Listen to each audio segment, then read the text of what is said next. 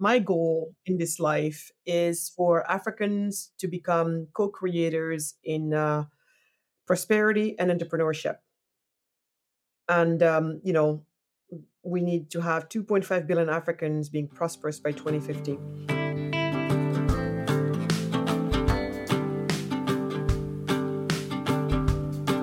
Hello and welcome back to the Hannah Frankman podcast. On today's episode, I'm speaking with Magatte Wade. Magatte is an entrepreneur. She's an author. And during her childhood, she was raised in Senegal and in Germany. And in today's episode, I got to ask her lots of questions about what it was like to grow up in Senegal, what the schools in Senegal are like, what the education tradition is like, how the education approach changed during the colonial era in Senegal. And I got to talk to her about her experience building a school in Senegal, which is a project that she's currently working on, and also building a business in Senegal, and why entrepreneurship and teaching kids entrepreneurship is such a core part of her thesis around how to bring prosperity to Africa, which is central to all of the work that Magatte does. While you're listening to today's episode, if you would like to follow along and take a look at her school, it's called Tiosan Academy. You can find all of the information about it at TIOSSAN academy.org. Also, just as a heads up, we had some technical difficulties while recording this episode, but we didn't want to delay the conversation. So you'll hear a little bit of a decrease in audio quality from most episodes on the part of my microphone. But hopefully the quality of the conversation that we had makes up for any lacking in audio quality. I learned so much in this conversation, and I really hope that you enjoy listening. Magatte, welcome to the show. Thank you so much, Hannah. Thanks for having me. I'm happy to be here. I'm so excited to be doing this. I'm also very happy that we made this work after having a bunch of technical difficulties getting this set up. I'm very happy that we finally got everything working mostly as it's supposed to be, because I've been really, really looking forward to this conversation for multiple reasons. One, I've just always been such a fan of your work. I love everything that you do, and I'm excited to go down many rabbit holes with you today. But I'm particularly excited to have you here having this conversation, because so many of the conversations that I've had about education on the podcast so far have been very United States centric. We've been talking about the education system in America or in places very similar to America, like Canada or Western Europe. And there's so much more to the conversation than that. And there's so much more to be added beyond that, both in terms of context and perspective, but also in terms of learning from how people in other places do things and drawing from the knowledge on a planetary level about what we have learned across cultures and across time about raising kids. And so I'm so excited to talk to you about the work that you're doing in Africa with education specifically. I'm sure we'll get into all of it as we go, but especially with education and your own reflections growing up in Africa and what it was like to be educated there, and the work that you're doing now building a school. And I think that last part is probably the place that makes the most sense to start to paint context for the conversation that we're about to have. You're running a school in Senegal. Can you tell us a little bit about this? Right. And thanks, Hannah. I think it's very important that as we think about this topic of education, to really try to also put it into the global context of things. So I'm glad you're giving us this opportunity. So basically, when I say we have a school in Africa, we are based in West Africa, in Senegal. That's my home country.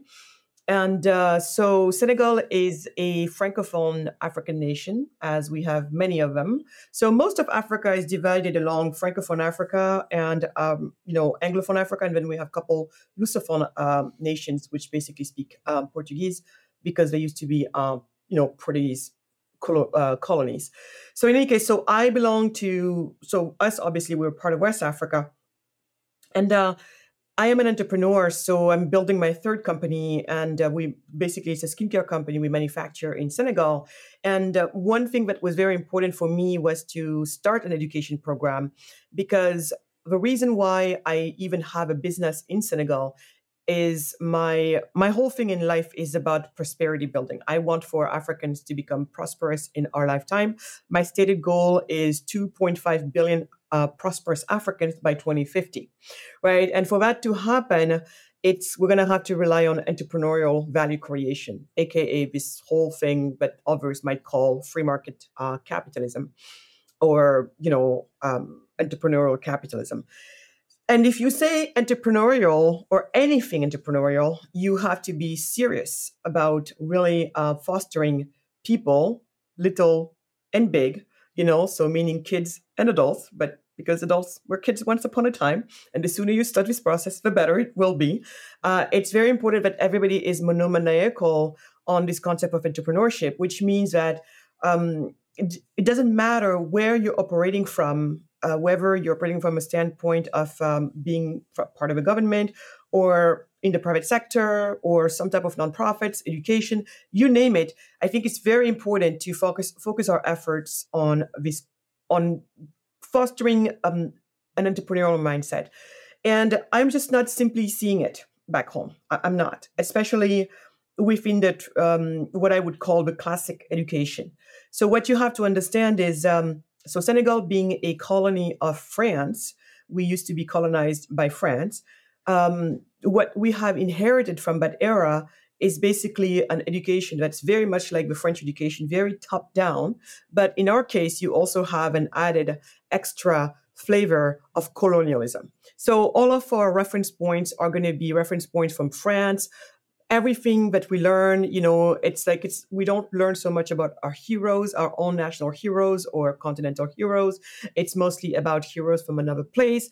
I mean, again, a hero is a hero. It's fine that we learn about other heroes, but it's also a good thing to learn about your own heroes as well. So what I mean by, as you probably would agree, top-down education, by now I would imagine that all of your audience understands why that's not a good idea, and if on top of that you have a colonial flavor on it, you can understand double why it's not a good idea. But that's what we have very much. And the worst thing is that even when you look at France right now, the education system in France is very much in need of a profound reform, just like education almost all around the world as we know it is in need of profound reforms, because at some point, more or less around the world, we have adopted these very top-down type of educations. I think, and we can talk about it at some point, but I was raised also in Germany. So I went to school in Germany, which was a little bit different. And I have to tell you, I have a much better experience of having been in school in Germany than I have having been in school in France. But not to confuse people right now as to where we are.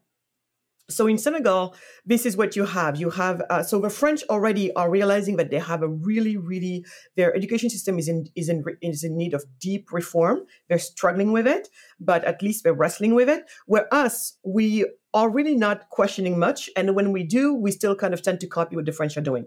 But bottom line is, what does it though mean for me? So right now in Senegal, what you have is an education system modeled after the French one, like I said, with a colonial flavor on top of it.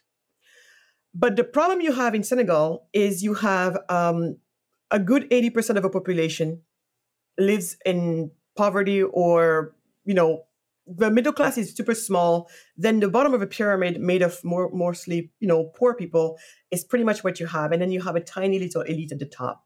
So the school system as we know it, it seems to work best for the elite.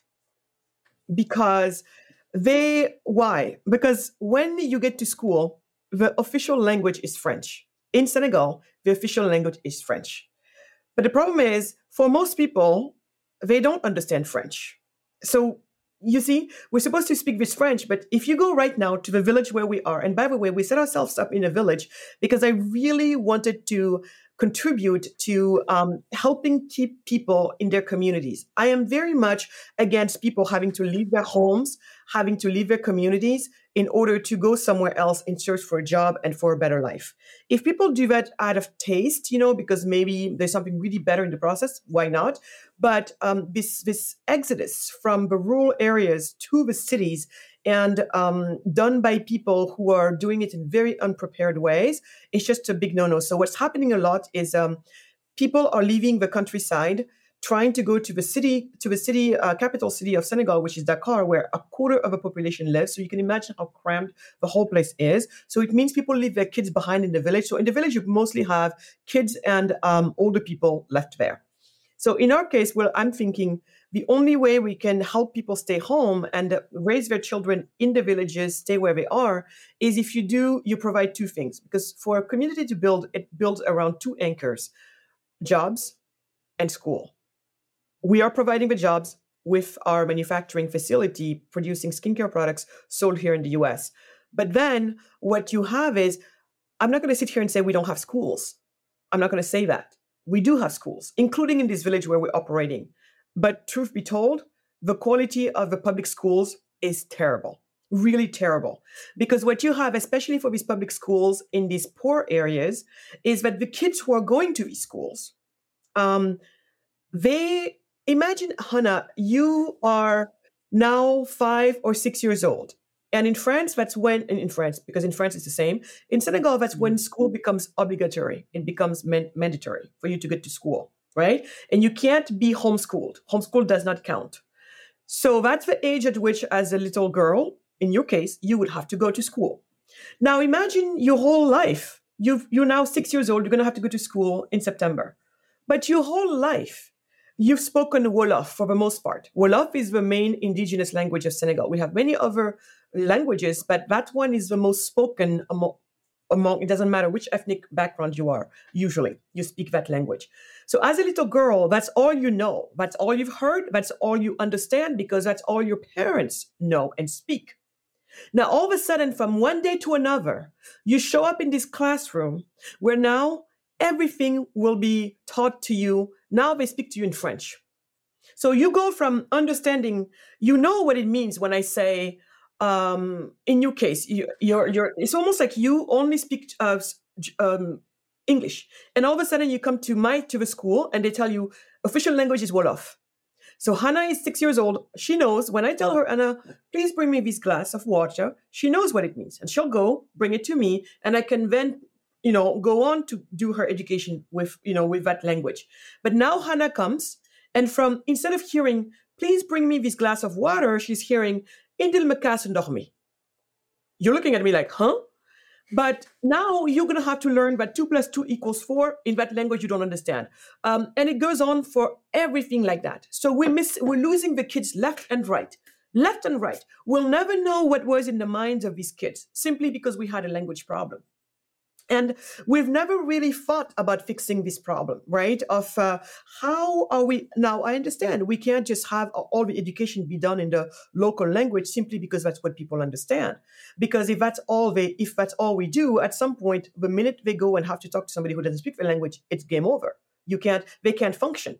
And especially with languages that are spoken by only a few million people in the world, which is like Wolof, you're not going to go far with that. So at some point, we're going to have to use a language that the rest of the world can understand, whether it's French, Spanish, English or whatever, or Mandarin, Chinese, Mandarin Cantonese, whatever it is. So in this case, that's what we have.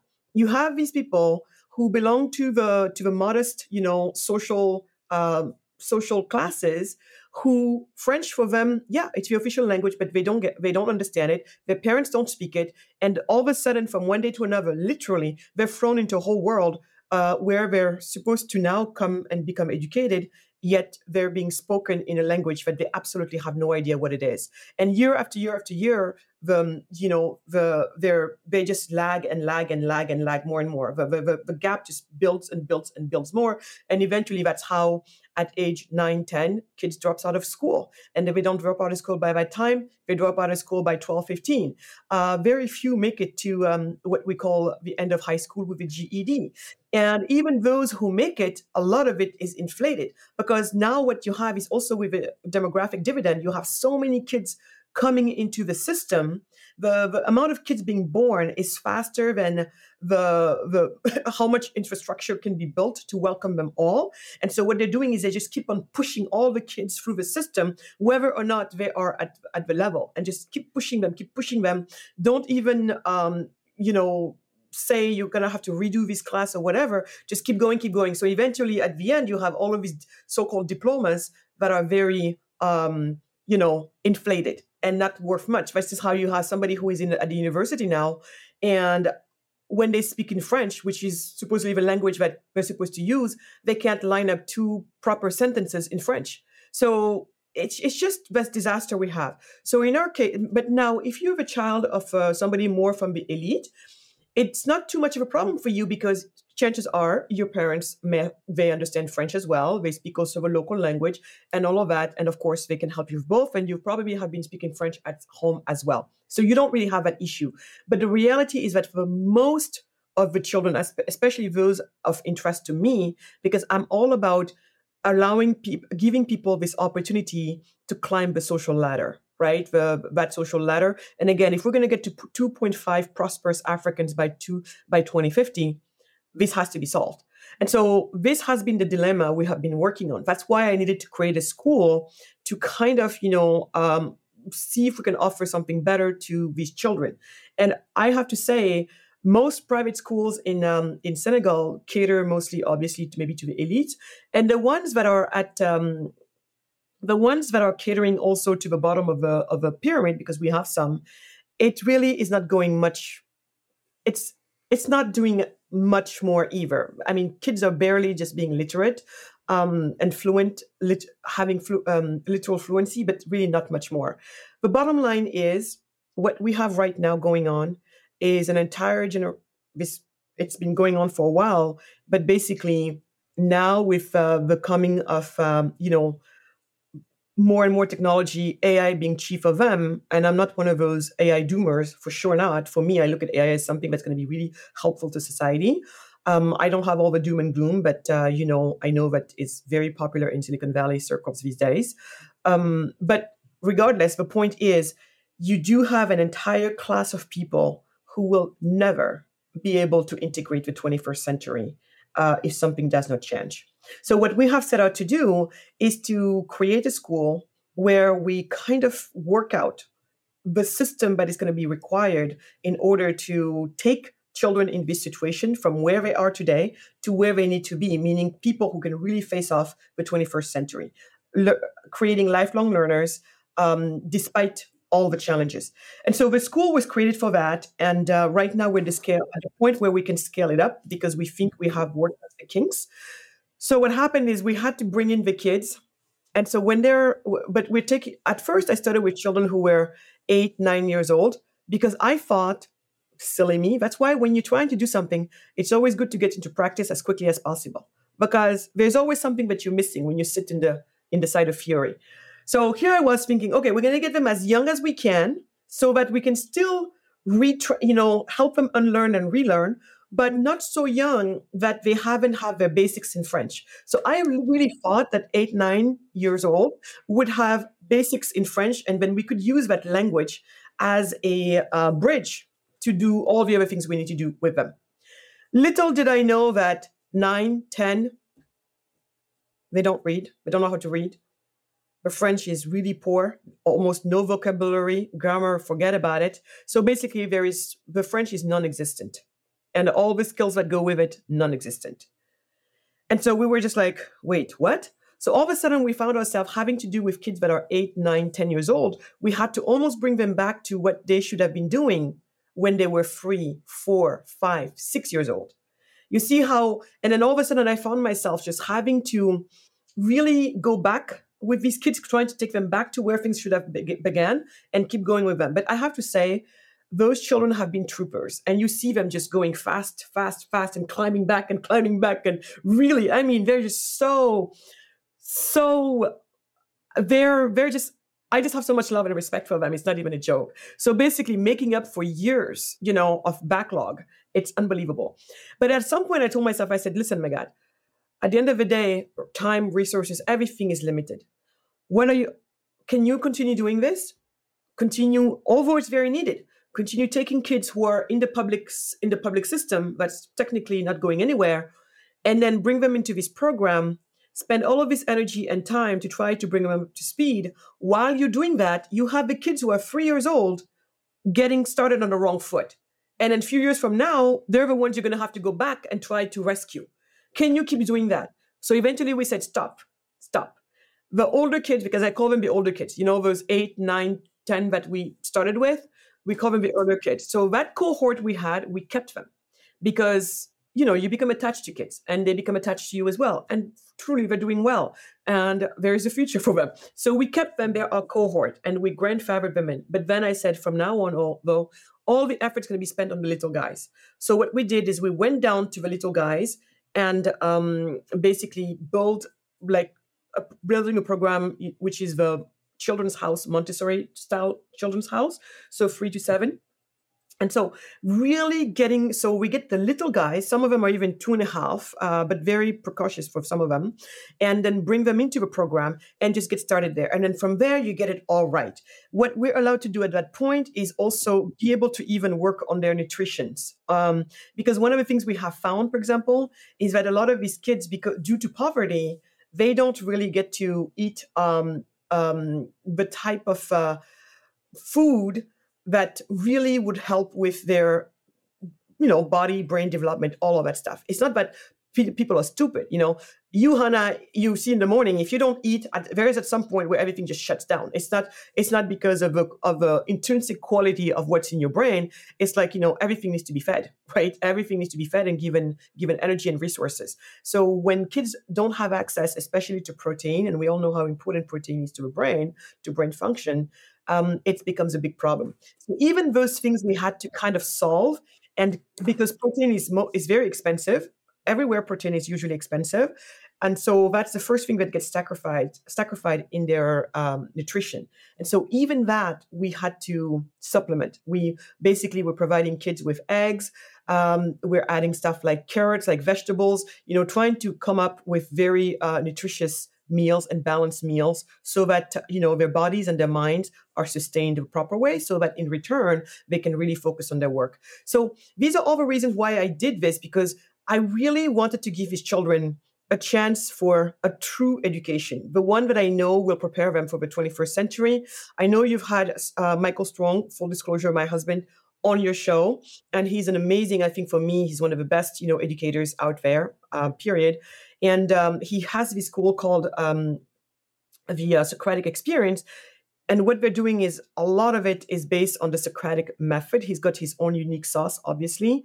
And so these children are also benefiting from some of those concepts from a very early age. So the goal here is to, again, build lifelong learners and really looking at the specific constraints that we have operating in a place like we are in a village with a lot of poor people, kids who don't even have this concept of having their own bed, right? For the most part, sometimes in some of these families, what the child is living in is, for some of the poorest, what happens is, when at home, it's not so much that they have a bed. So what happens at night when everybody goes to bed, then they bring in some little, mattresses, but it's not really a mattress. It's more like a thicker than, it's a thicker than normal, maybe, how do you call it? A carpet, and then put a piece of sheet on it. And then the kids, they line up, a few kids, and then they sleep. In the morning, get all of that off, it turns back into a living room. So you're dealing sometimes with kids who come from backgrounds like that. So you can imagine that, time for quiet, households where, because you have multiple people living in the same home, multi-generational, TV is blasting all the time. So you don't really have this chance for the kids to really be have a proper environment that allows them for thinking even straight. So the goal with the school is to keep them with us for as long as we can during the day. The next phase, especially as we scale, the next phase is going to be to keep them with us also during lunchtime, and even maybe provide them with a little snack before they go home in the evening. But the goal for me is for them to only spend sleeping hours at home, meaning like nighttime. And then as soon as they're awake, we bring them over. We have these whole routines of, brushing teeth, all of that. And a lot of things we have to provide for them because the families, not that they don't believe in it, oftentimes don't have a means. This whole thing started with the children of our workers. So the children of our workers usually are in better shape because their parents have a job. That's why, because they're working with us.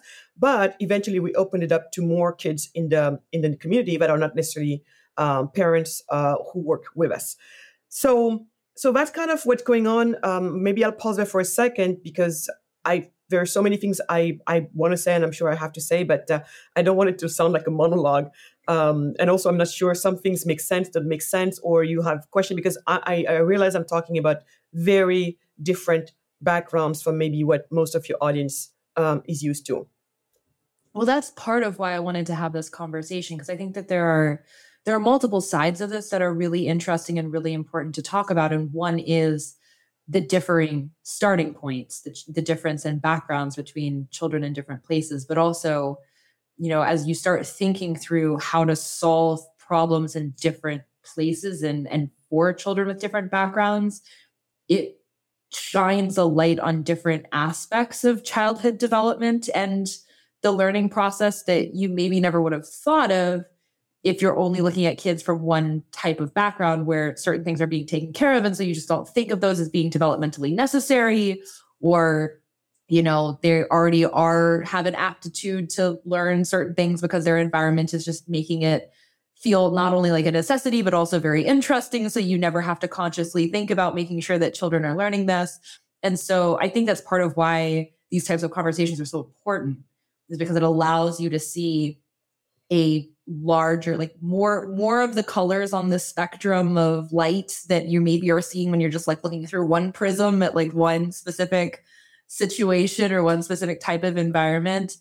And there are a couple of parallels that I want to draw between what you just said and some of the conversations that have already happened on the podcast. Because I think there's a couple of things here that are really interesting. And then I have more specific questions about how you're doing what you're doing. But when you're talking about this top-down structure, that there's almost like this two-tiered top-down structure, which is an extension of what many people who are frustrated with the education system in North America are very familiar with, but it's sort of a one-tiered top-down. Like we just have the one bureaucracy and it's telling everyone what to do, and it's not an efficient system, and that's very frustrating for many people. But you're talking about two layers of this, which just accentuate, you get like two different sets of breaking points for this top-down structure to not function properly or to like not interface correctly. Like it already doesn't fit on top of the culture to begin with. And then you have the second layer of, and the system is not serving the children. And what you're talking about with, kids being ushered through the system, even when they're not actually learning all of the things, is something that also happens in American schools, as I know you're very aware of. Kids, you get 70% on a test and technically it's a passing grade, and you can get that all year and move on to the next thing. And you really only understood 70% of the material. And then next year, you're going to understand even less because everything is iterative. So it's building on itself. So if you didn't learn everything that you needed to in fractions, you're going to have a really hard time in pre-algebra, but technically you passed and you completed the class. Mm-hmm. And so you have this incrementally building knowledge set that is just full of holes. And eventually it all collapses because a foundation full of holes, a porous foundation, cannot sustain the weight that is placed upon it. And so what is happening in Senegal that you're describing, it feels to me like it's an even deeper accentuation of something that is true in education as a whole, but because of the even more rickety scaffolding that it's all placed upon, these problems that are very universal become far more accentuated and far more problematic. And I don't want to oversimplify this, so correct me if you think that this is not a fair assessment. But as you're talking about this is all that's coming up for me, is like, wow, this is like the problems elsewhere, but it's even worse, and it's even more damaging for the potential that these children have. But I'm curious both. I'm actually really curious if this is something that you can speak to about maybe how you see the both not just the problems of the systems, but also the mechanics of it. Like, is the curriculum that kids are being put through, like, is it fairly similar to what people in America would be accustomed to? Like, if someone's listening to this and they're mostly familiar with just sort of like the academic progression that kids are put through in the States, like, is it a fairly similar progression that kids are supposed to go through?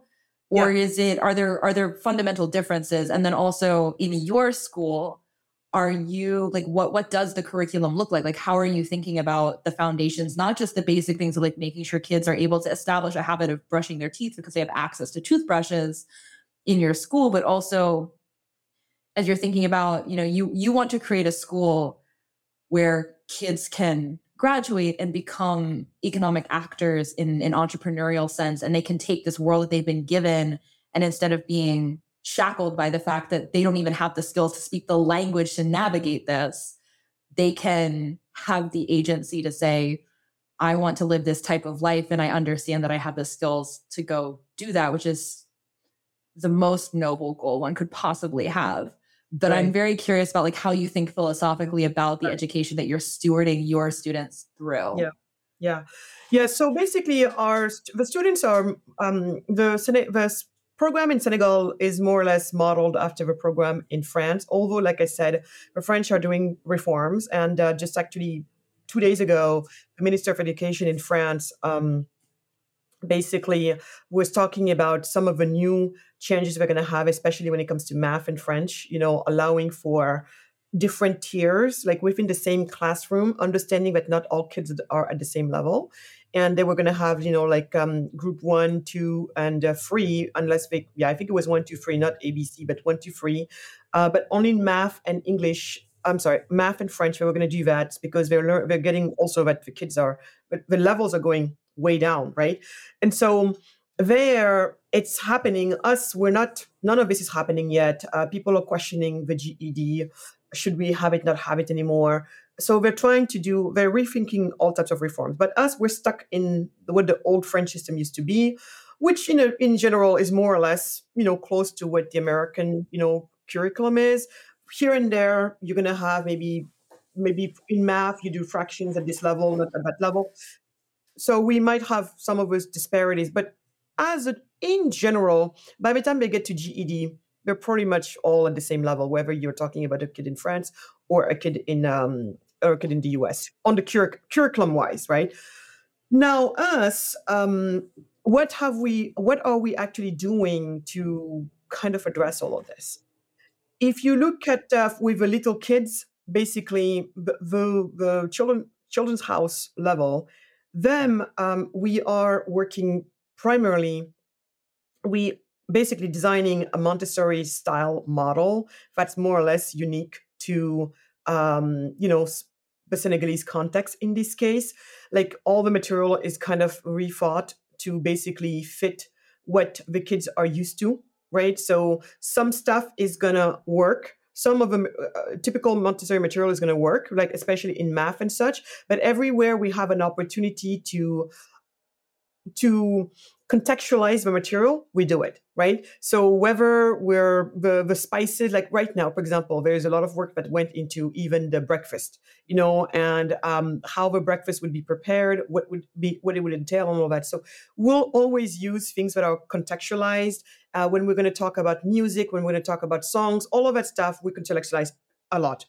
But beyond that, what we had to do in our situation was to really understand how do you go from the kids only understanding this Wolof language, yet that at some point they're going to have to move over to the French.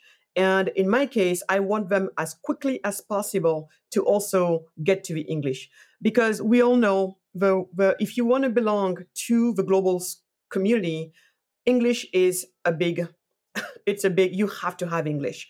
And we all know that kids also have an amazing ability to learn languages. Myself, I was trilingual at age 7, right? It's just for kids, it's super easy. So there is something there that's to be taken. So what we're doing is to try and work with those 3 languages, starting with the Wolof that they have. So at first, everything is taught in Wolof, so that the kids really get it. Like when they talk in Montessori about the concept of normalizing the classroom. So in order to get to that level, we primarily use French, Wolof first, and then eventually you get to a point where then they're almost like reading in Wolof, reading and writing in Wolof, while you only speak to them in French. So there is a way for us to graduate this way, and then you continue on with the English at a later time, a later age. So those are the things that we're doing. And then in our situation, we also like to add, the little Montessori. For those of them who are older enough, it's great to do what Michael has been doing with some of his younger students. I don't know if you've seen some of his, videos with people like Alana, or, when she was 4 years old, he started really having these conversations with her. And this, by the way, I want to go back to, because I was telling you that this education system as it is, it was never this way before. This is something that actually came with the white settlers. This is something that came. This is like a legacy left behind from the colonial era, right? And so when you look back at the time that always interests me when it comes to the story of Africa, because for so many people, myself included, for the longest time, the story of Africa and Black African people seems to start with slavery, then moves on to colonialism to present day. Where I'm like, wait a second, though, there were Africans on that continent before the white man ever set foot on the continent. Who were we? What were we doing? We had kids, we had, thriving economies. What were we doing? Even that's also the topic of the book. We were free marketeers, free enterprise people. This whole thing of Africans are socialists is complete bogus, misunderstood and conflated with this concept of Ubuntu. I am because we are. So anyway, when the education system is the same thing, it turns out that the traditional way of educating our kids before all the influences from the outside world were very much, the way we're very much along the philosophies of someone like Mary Montessori had obviously many years afterwards. So our people were practicing something very similar, minus the material, of course. But where the similarity was in very much the respect for the child, respect for the natural progress of a child, and also giving also respect to the human being that the child is. And so I prepared here a section here that I wanted to share with you. Showing that questions were asked gently and naturally without any effort. So this is from a book that I think people should really read. It's called Facing Mount Kenya, and it was written by Jomo Kenyatta, who was the first president of Free Kenya. So he was one of the African liberators. He fought for the liberation. And the good thing about him is he was an anthropologist. So Jomo Kenyatta, when he started writing about Africans, was actually one of the rare African anthropologists writing about Africa. Because even to this day, oftentimes anthropologists are not Africans who are writing about Africa. And there's a lot of things they don't get right because they only understand what they see. They don't necessarily understand what's underneath or even what's there. So I will read you this section here that's on, if you get the PDF, it's around page 100 or 101, section on system of education. The mother notices that he, the child, does not like certain songs. She, the mother, at once introduces others with different phrases and melody embodying the same teaching. When the child is able to speak, he can answer many questions which are asked gently and naturally to test how much he has learned. Such questions as these might be asked: what is your name? Who is your father? What is his age group? What is the name of your grandfather? And your great-grandfather? What is the name of your grandmother? What are their age groups? Why were they given such and such names for the age groups? This type of questions goes back for several generations, and small children are able to answer freely without any effort or strain on their part. These questions are never asked seriously. They are always taken in the form of amusement or conversationally. In this way, the history and traditions of a child's family, maternal and paternal, become a stimulating influence in his life and form a fitting background to his environment. After passing the stage of infancy, the education of a child takes a different shape. The child is taught how to sit and walk properly to avoid having bow legs, for a straight figure is admired by Gikuyus. These are the Kenyan tribe he belongs to. Especially amongst the warriors, it is one of the qualities of handsomeness. And so they go on and so on and forth. But you see, this type of education has absolutely nothing to do with today. You compare it today to what is the education in Senegal, especially in these poor, situations, setups. It's like 3 4 kids lined up in a table this large and repeating mindlessly after a teacher who barely knows more than them, mindlessly the ABCs, history lessons laced with colonial flavor on top of that. That's what you have today. And that's very different from what I just described to you. But what I described to you was the traditional way in most traditional African societies of raising children. Even me, Senegal, you would have people like Cheikh Amadou Bamba, who is one of our spiritual leaders, and it was known that he would spend all of his time, like as an older man, because they sit under the tree. So it's not like they're behind closed doors doing bad things to kids, right? That's not what it is. It's like under the tree, having this conversation, and you see this older man having very serious conversation with a 7-year-old and talking about things that are very important, and in the conversation you see them they're talking to an equal, and this is something that it's widely now it's reported out there. The respect that we had for the child. The child is supposed to address you, the adult, with respect, but you also owe that respect back addressing that child. So you can see now the discrepancy between that and what we have today. And just like with the capitalism, they claim that Africa is socialist. No, it's not. Socialism was brought by colonialism. The free markets it's part of my traditional heritage from before the white men ever came to the continent. And so even here, it was the same thing. It was the same thing. And I would like to argue even that, in my opinion, I think it was all quite deliberate, because on top of the top down, you also had the colonial, flavor of really top down. Because I think if you're going to have a colony, and you need to create people who are very obedient. And you cannot be raising every single child to become an obedient person. So what you do is you give that job to the parents, and the parents are non-suspecting. For them, on top of that, being a person with status in this situation is like somebody who has these degrees maybe. And what does it mean to be a good citizen? It means to be an obedient citizen. So you had all of these values that were instilled, that were turned into values by the colonizer, so that way it makes it easy for them to actually keep us under control. You, as a colonizer, you do not want people necessarily thinking for themselves. As a colonizer, you do not want people necessarily, being critical thinkers, and not people who have their own agency and can do their own thing. So what does it do today? And today you see it so clearly, Anna. So many folks in Senegal have not been able to go to school in the first place, or if they went, they stopped school very early.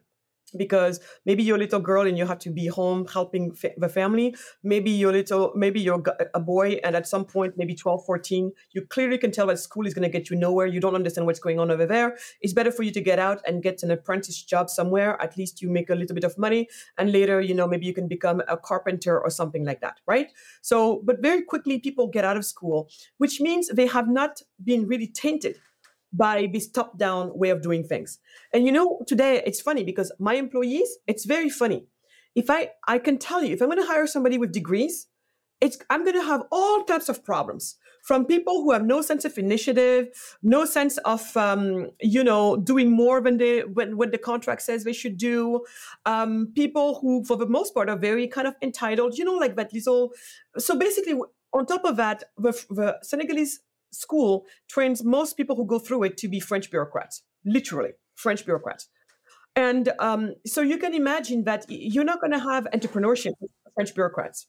French bureaucrats are simply not going to create businesses. I'm sorry, And even if you want to hire them in your business, you have to be very careful what positions you give them in. right? And you see it very clearly. My best employees, the ones who can really function with the company and have a flexibility to move with, the natural life of a company, especially when you're early stage, it's very much the ones who have not gone to school. So what we have today is my most interesting people are in a way those who did not go to school. While those who went to school and supposedly have the know-how to be accountants, to be this, to be that, the problem you have is very rigid mindsets. And it's not just because in this case maybe they're um, accountants, because you might tell me, well, accountants are like that everywhere around the world, Magatte. I know more or less, but not all of them. In any case, my point is, regardless of what it is, it seems like they came out of a mold. And in the worst possible situation, and I found myself today, most of the people I have did not go to school past age 15. But yet they are so you roll up your sleeves and get it done.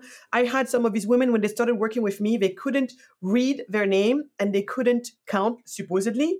But I tell you, they're never off one dime. Never. No, I don't know how they do this, but never off one dime. And of course, from there, we take them in. And by the time we're done, they know how to read, they know how to write, they totally can catch on all the skill sets that they need, but school supposedly should have provided them.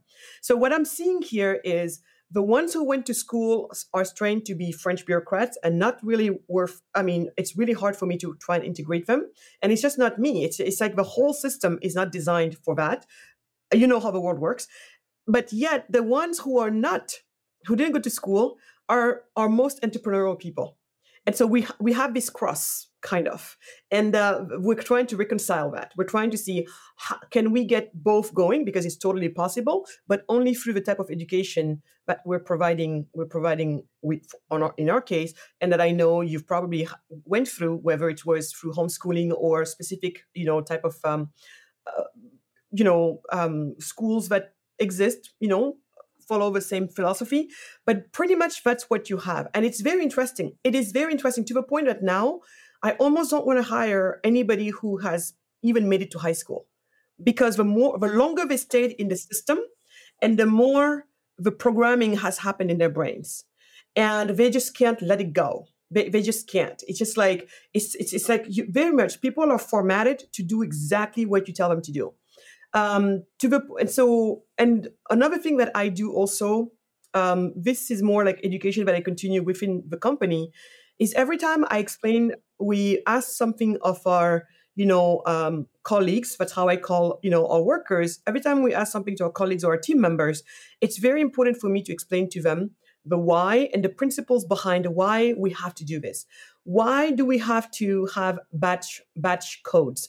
Why do we have to have even insurance? Why do they have to, when they first come, change their clothes, change, like sanitize hands, everything, their area, you explain everything. And then what you find is once they understand what's going on, they actually come up with better ways to get it done than what sometimes, the experts who trained us have come up with.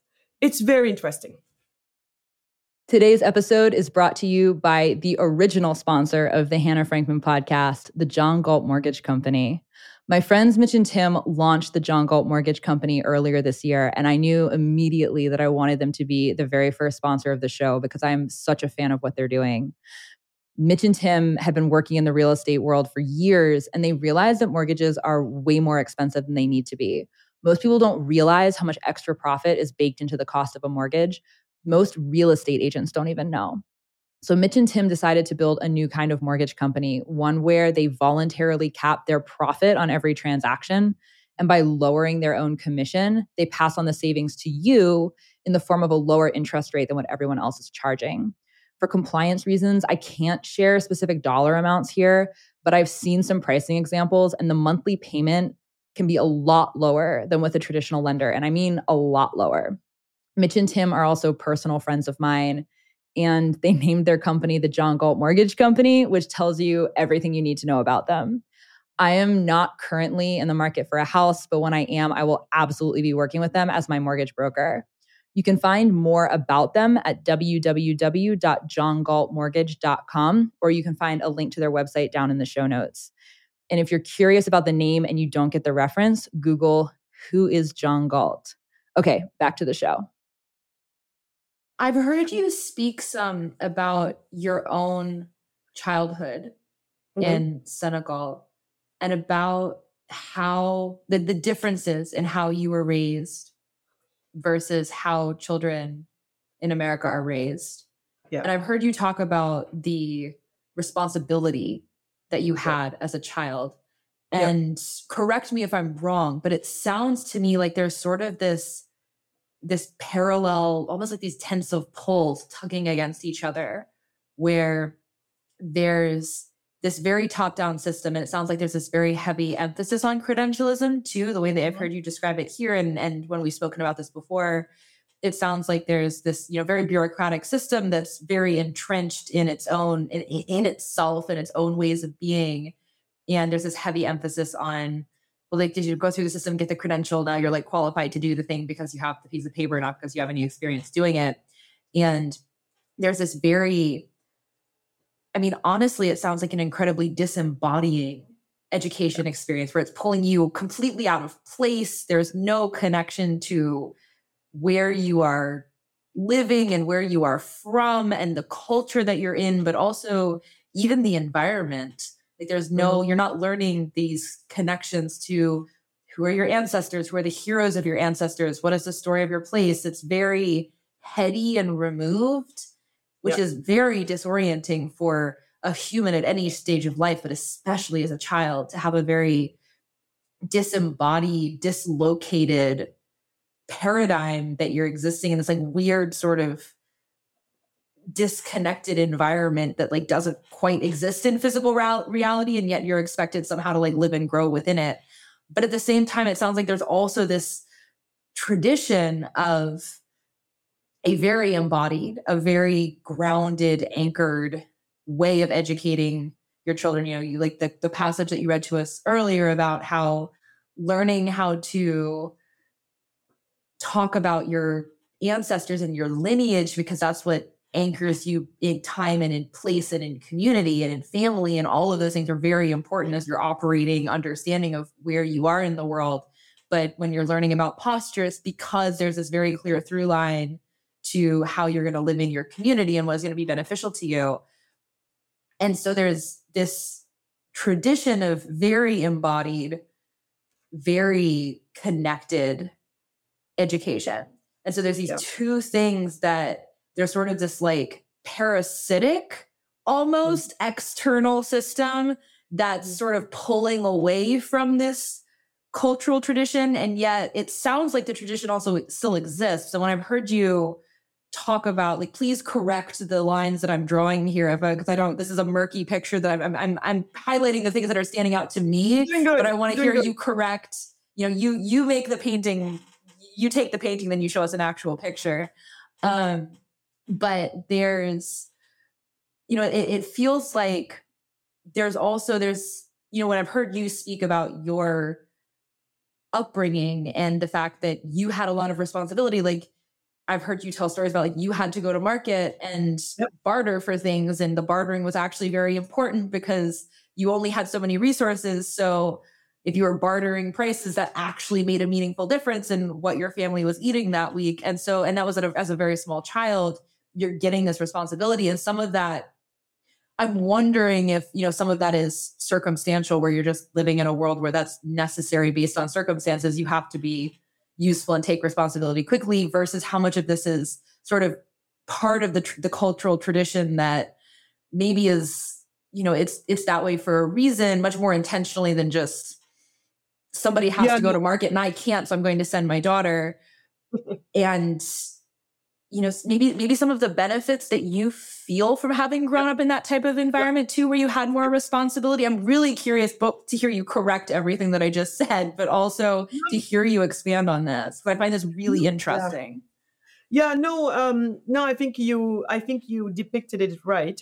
So I have nothing to correct there. Maybe what I can do is maybe share with people a little bit more so we understand, because even after I moved to France, to Germany and then to France, it just... How old were you? 7.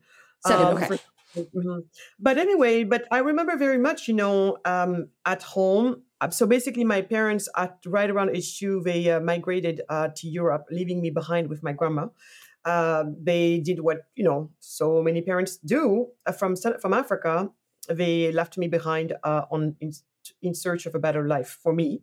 And so in this case, they didn't take me with them because they didn't know if the journey was going to work, was going to be successful or not. And so not to disrupt me, they said, okay, you stay there until we know we made it for sure, and then you can come over. And of course, a few years later, they called for me to come because things worked and things were stable. So it would be good for me to go. And yeah, they were taking me from one stable situation to another situation that would hopefully be stable as well.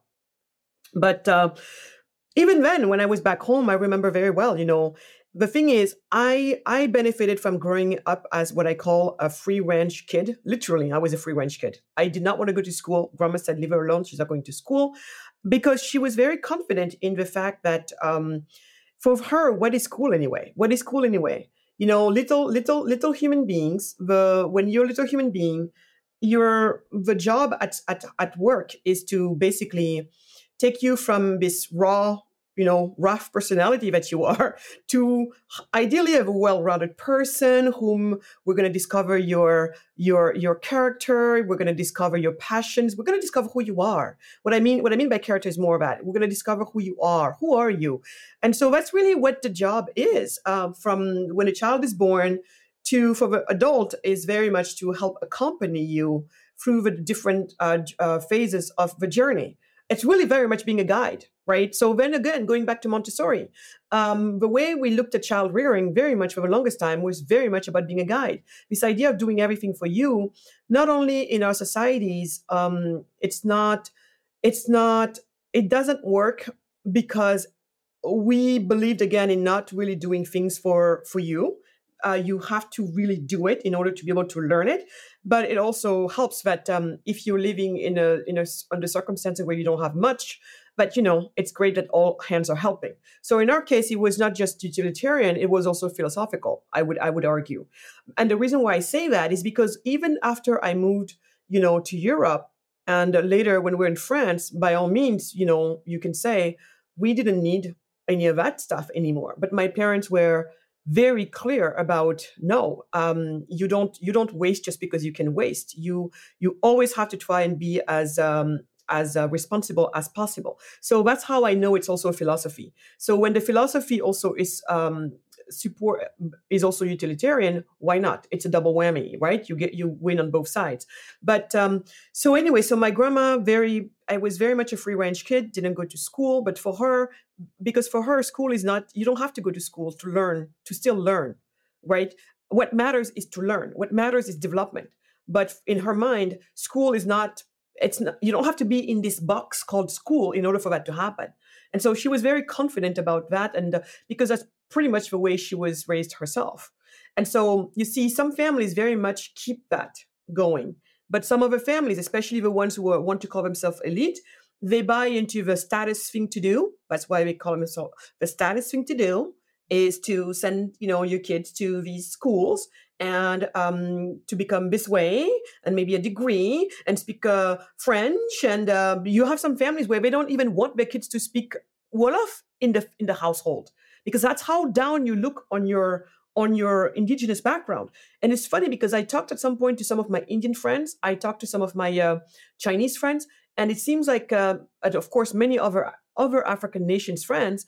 And it seems like this phenomenon is not just with Senegal. I've seen friends from different parts of the world that are not from the dominant cultures say the same thing, that some of them would be actually hit if they spoke their indigenous language. Because the game is, we got to be good at this other language, because if you don't have it, you're not going to be able to participate. I could see why parents would do that, minus the beating, of course. That's another problem. There's beating, a lot of beating going on. But in any case, I go back. My grandma was very confident in the fact that development and learning, yes, is the goal, but it doesn't have to happen. It doesn't happen in that square thing called school. And so she was just like, leave her alone. And indeed, I learned a lot of things. Like, very much her style was to let me learn through my experiences, literally. Like, every morning, I had a little pack of boys, I was the little chief, and I was the chief of clan, and they would show up And the game was, hey, what do you guys all want to do? And of course, somebody's going to want to go to the beach and fish. What we call fishing really was taking our little buckets and going to the shores. And when the fishermen come back, basically us begging them for their ugly fish that they can't sell. That's pretty much what we call fishing, but whatever. So we would go with it. So that's what I wanted to go do. So we would go there, and then, somebody wanted to go soccer playing across the field from my grandma's house, and somebody else just wants to go and hang out at the market, whatever. And then, and nobody wants to do the same thing as the other person. Of course not. And so my job was to try eventually to get them all to agree on something, right? And usually most of the time we were also doing what I wanted to do, but I couldn't tell them, we're going to do what I want to do. I cannot boss them around because otherwise you're going to lose them. Because you know how it is. You try to boss people around and then when you lose them, right? Sometimes it doesn't work out so well. So what was happening during those times? I was learning to manage a little team. I was learning to also solve, arguments. We were arguing all the time, but most of the time we had to solve it among ourselves. And when things were really crazy and dire, then we might get my grandma involved or some of our adults involved. And even then, oftentimes we get sent back to our own selves to figure it out, And I remember later on, even with my own parents, if we're 4 kids, if we were I'm the oldest, if we would argue about something, then the rule was if my sister tries to go to my mom and tells on me, basically all of us are punished, including her, even though she's been done wrong. It doesn't matter. The thing is, you figure it out yourself. I don't want to hear it, right? Now, of course, if we're about to stab each other, then they get involved, right? But other than Right. that, no, I'm not getting involved in this. So we kind of very much grew up like that. I grew up like that. And my grandma also, sometimes I would come back because, of course, I was such a crazy kid, causing, chaos everywhere I go, having arguments. And sometimes, of course, I get punched here, punched there. And when that was the case, the issue would get or I punched somebody, the issue would get to my grandma, all the way to my grandma. She would try to find what happened. And that was the other thing. You see, she never gets on my case, like for the sake of just because supposedly something wrong happened. She will always try to find out what happened. So she will always ask me my version of things, which means she knew that I would not lie to her because there's no, like whether so I would talk with no fears because even the way she would ask the questions, she wouldn't even come with a sense of disappointment or what did you do? Like, how I see so many parents do. It was just like, okay, like she would calm the situation down and then her and I, we go in a private area and there we sit down, she sits in front of me, right? Not like on the side, not this, not behind me, in front of me. She always lowers herself to my level so she can see me in the eyes. I'll never forget that. And then she talks to me. Then it's like, what happened? But the what happened is very open. She's not judging me. She's not accusing me, regardless of what she might have heard or she might have been told.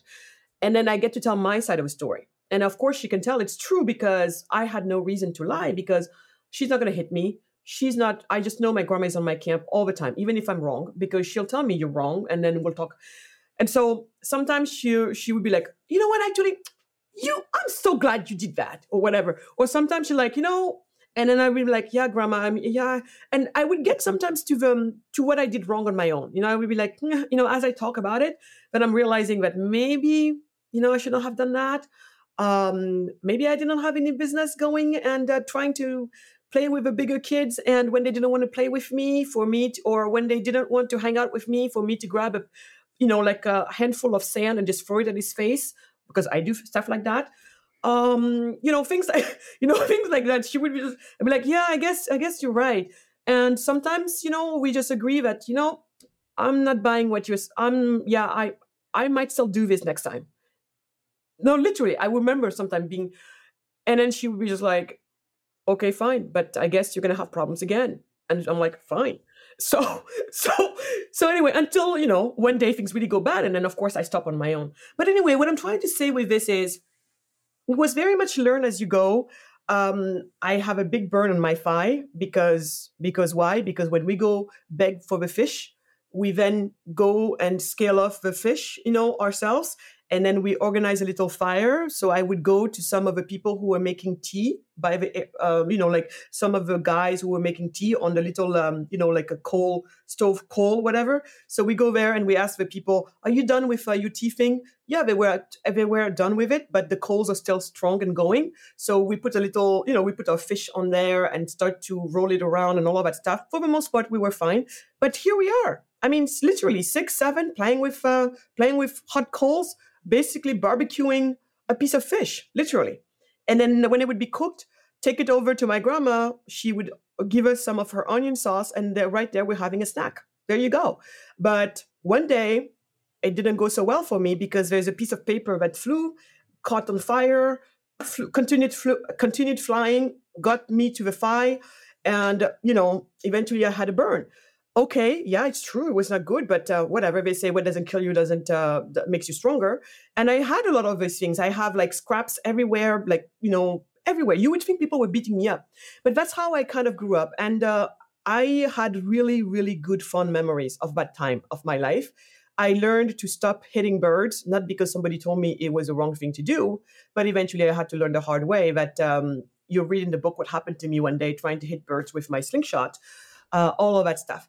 So anyway, so when I went to France, and I would be sent. So I would help my grandma with her vegetable garden because her vegetable garden is what she would actually make money from. So she would, I would help her with it, go get fetch the water, bring the water and water what I could, I would weed things out. And then I would also collect, the vegetables with her. I remember being stung so many times by the okra. We had a lot of okra in our diet. We have a lot of okra, and you know how okra is. It has this little, I don't know how you call it, spikes or whatever it is. Those things that sting you a little bit. Mm-hmm. So okra, we had all of those things, and then put it in the basket, help her. Then we go to the market together, and selling this stuff. And for me it was very real because I could see the linkage between her selling this, the money she's getting from it, and then how then when she's done getting that money herself, then we would go through the market and she would use that money to buy fish, to buy, then we get some bread, all of that stuff. I could see literally the relationship between growing the vegetable all the way to having food back on our table, literally, or her buying me clothes, all of that stuff. I could see the money going into her hand and then coming out of her hands when we go to the tailor for her to pay the tailor to make my clothes or for her to buy the fabric. So you see, when you live something like that, everything becomes very real for you. You get the relationship between the work you produced and what it did for you. And also probably the way it makes you feel. And later when I went back, and so that's why when my grandma would send me, sometimes I would be the one going to maybe buy the bread or whatever, because it's very easy to run the corner. Somebody has a little bread concession. You go there. It's very real for me, and I go there and I know that you barter a little bit because then you get to bring more money, more bread back home, all of that stuff. And then when I moved to Germany and then to France, my parents still kept sending me to the bakery or to literally doing some little groceries, light groceries, all of that. And it was very important for me to even like when I would go and buy groceries or fruits or vegetables, I was very good at even picking the fruits myself, like picking the fruits, knowing the guy because he's like, oh, she's a younger kid who comes to buy this thing. She probably knows nothing. I'm like, I don't want those apples. I don't want those mangoes are rotten because, I was just, because that's pretty much what you would do at school. And I grew up with this sense of value. And value is not necessarily what is the cheapest, but it's understanding quality versus price and making sure it matches. So I was always like that. And you see, you could say that at some point when we were in France, it was not about, being poor or anything because we were no longer that. But still, I kept that mentality. And I think that's what we have kind of lost in the West. I mean, a lot of people, it's not only kids, a lot of people are disconnected. They're disconnected from the means of production and what the means of production mean towards, in terms of earning an income and what that income goes then to do. It's the whole thing is very disconnected. But for me, it was very real from a very early age. From a very early age, I had a very clear, almost visceral, because I could see it, understanding of between work, making money, and using it to provide for yourself. And I think that's lost, honestly, to be honest. It's absolutely lost. It's lost everywhere. It's something that's, I think most kids don't understand the direct relationship between those two things. Mhm. But you also, I think they also don't understand how directly their own inputs can become outputs and vice versa. So I think it's really interesting to watch a child discover how to think entrepreneurially, Mhm. because often I think it happens in the form of play or it happens Yeah, in the form of problem solving. So for me, my yeah, first experience as an entrepreneur, I was there were a few moments where like I'd do something and I'd get a little bit of money for it. And I was like, whoa, that's cool. But the real moment, I was 12 when I started my first real business. And it was very much, I was just playing, I was just doing things. And then I discovered that people were appreciating what I was doing and they were interested in buying what I was making. So I was making hand knitted dolls for my sister, and the other moms in my homeschool co-op really loved them and wanted to know if they could buy them too. And I was like, well, I was just playing. Like I just wondered if I could make this thing. And I thought I'd give it to my sister because I, thought she'd like it. It didn't that's right. occur to me that this could become a business. And so That's right.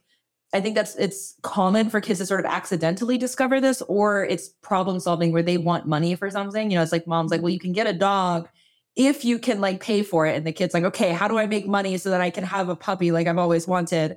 And That's then right. they go to problem solving. Like, what are all the things that people might pay me to do? Like mow the lawn, shovel snow, sell lemonade, whatever.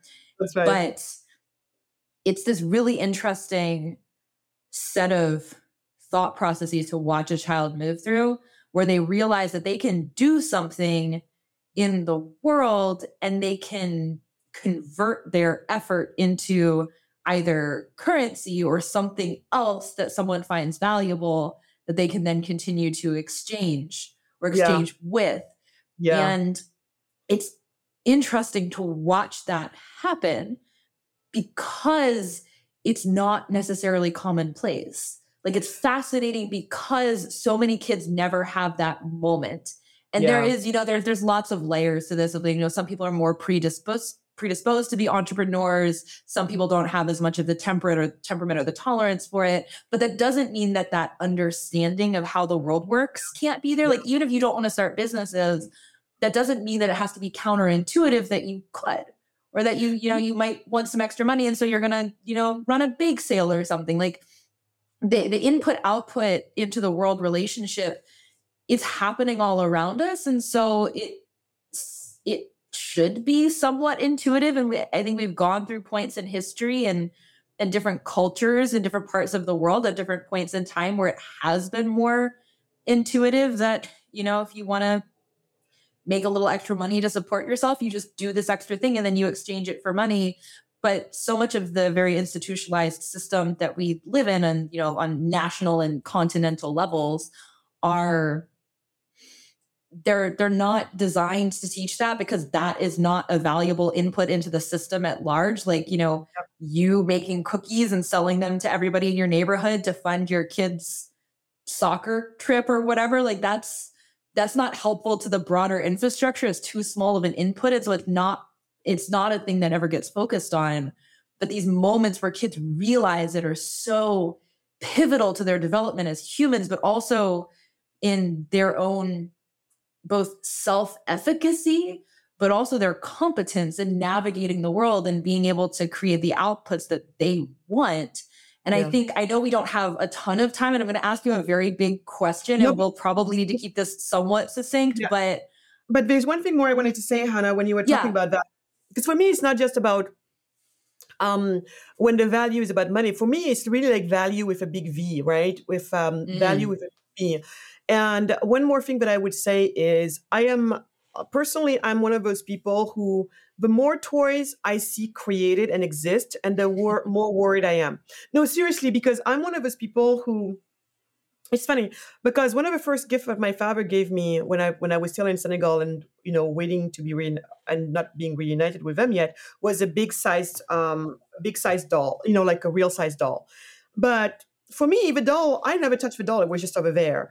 But where I'm going with this is the thing is the reason why I really had very few toys in my life, even when we were in Europe and we could have afforded toys, is because I never felt the need for toys. Because what were the toys most of the part? I see all of these kids, they like to have a little baby, to take care of and kind of change the diapers on. I'm like, that's not, are you kidding me? I was changing my brother's diapers. You know what I mean? And I was helping because my brother came later. By the time I come to Germany, my sisters were there already. But a lot of these things I was already doing. When people are getting like little things to wash clothes and it's a little toy thing. No, I literally had to wash clothes, even when we were in Europe. And I think for this is something also where I would like to really call out parents on this. I think prosperity, I want to get to 2.5 billion prosperous Africans by 2050. But prosperity should not have to entail robbing our kids from, I very much believe, like very important tasks that they can do. Like, you would be surprised if I told you that it never occurred to me if my parents had money or not, until I was maybe 17. It was never even a question for me. Are we poor? Are we rich? Never crossed my mind. It's very funny, very interesting. And it never crossed my mind. And, but we were doing all types of things, right? Like I said, I was always very frugal, value for value. I was helping with, raising my brother and my sisters. I would be the babysitter, and at no time my parents would have to pay me to watch my own, brothers and sisters. I, we had to share bedrooms, and by now I know that it didn't have to be that way. But I think my parents just made sure that we definitely did not have our responsibilities taken away from us. And see, this, I think many parents, I see them making this. I won't call it a mistake, but I think it's breeding, it's being counterproductive. I understand the need you might have for your kids to be comfortable, have tons of things you didn't have, but I really think that this is something that I would like for traditional societies to not give up on. Me, as I'm going to help my nation and my continent build their way to prosperity, there are some things that I'm very clear about. And I think the responsibilities of a child should not be looked as chores, but it's a whole opportunity for education. Of course, I'm not talking about 5-year-olds, doing hardcore work or anything like that, but each age with what it can do, right?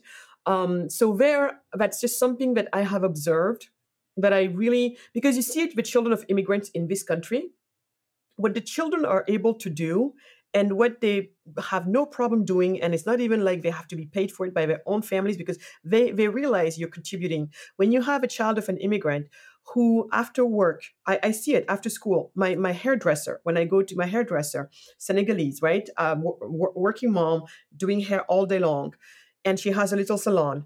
Well, when the kid is done from school, instead of going and fooling around in the neighborhood and turning into who knows what, it's like as soon as you're done with school, the bus is dropping you off here, or the dad is going to go pick him up, go back to drop him off at mom's place place of work, and go back to work himself if it's still not the time. And that kid right there is sitting in one of his chairs, with like the chair where you go when you have that big thing to cover you. So the kid is underneath that. Of course, it's not on, but that's where he sits, and he's doing his homework over there. And even that attitude, where do you see American kids? They were like, I'm bored. I don't want to be here. And I see them. They talk to their parents in a very decent manner, all of that stuff. But that kid also knows, because sometimes, the kid is going to maybe complain about this or that. And then what you see when you hear when the mom is explaining, eventually the kid is getting to understand that him or her being willing to come and be based out of there until mom can go home, he's actually helping his mom be able to do a job that eventually will keep the family in business. And so you see, even there, it's linked. And you see immigrants, the children of immigrants still have that. But then it gets lost once they have their own children. But I do think as a society, we really need to rethink all of that. It would be very important that whether, it doesn't matter if you're a billionaire or if you are, a person of modest means, to really, really understand that kids need to feel responsible. And I think, again, there too, that was one of the great insights of someone like Maria Montessori.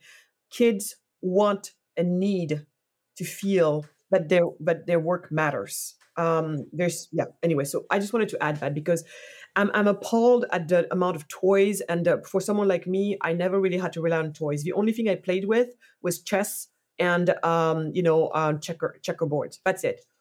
And I argue that that's not play. That's not a toy. It's something else. But I never needed anything, and I felt like I was one of the most entertained person, growing up.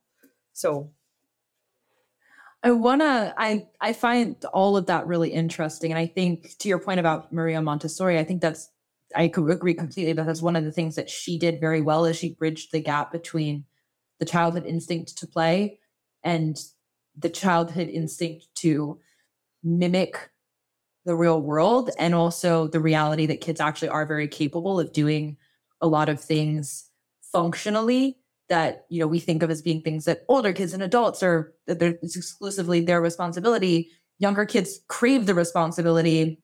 They want to be actors in the world. They want to watch mom cook us, like put together a snack in the kitchen, and they want to know what it feels like to do that.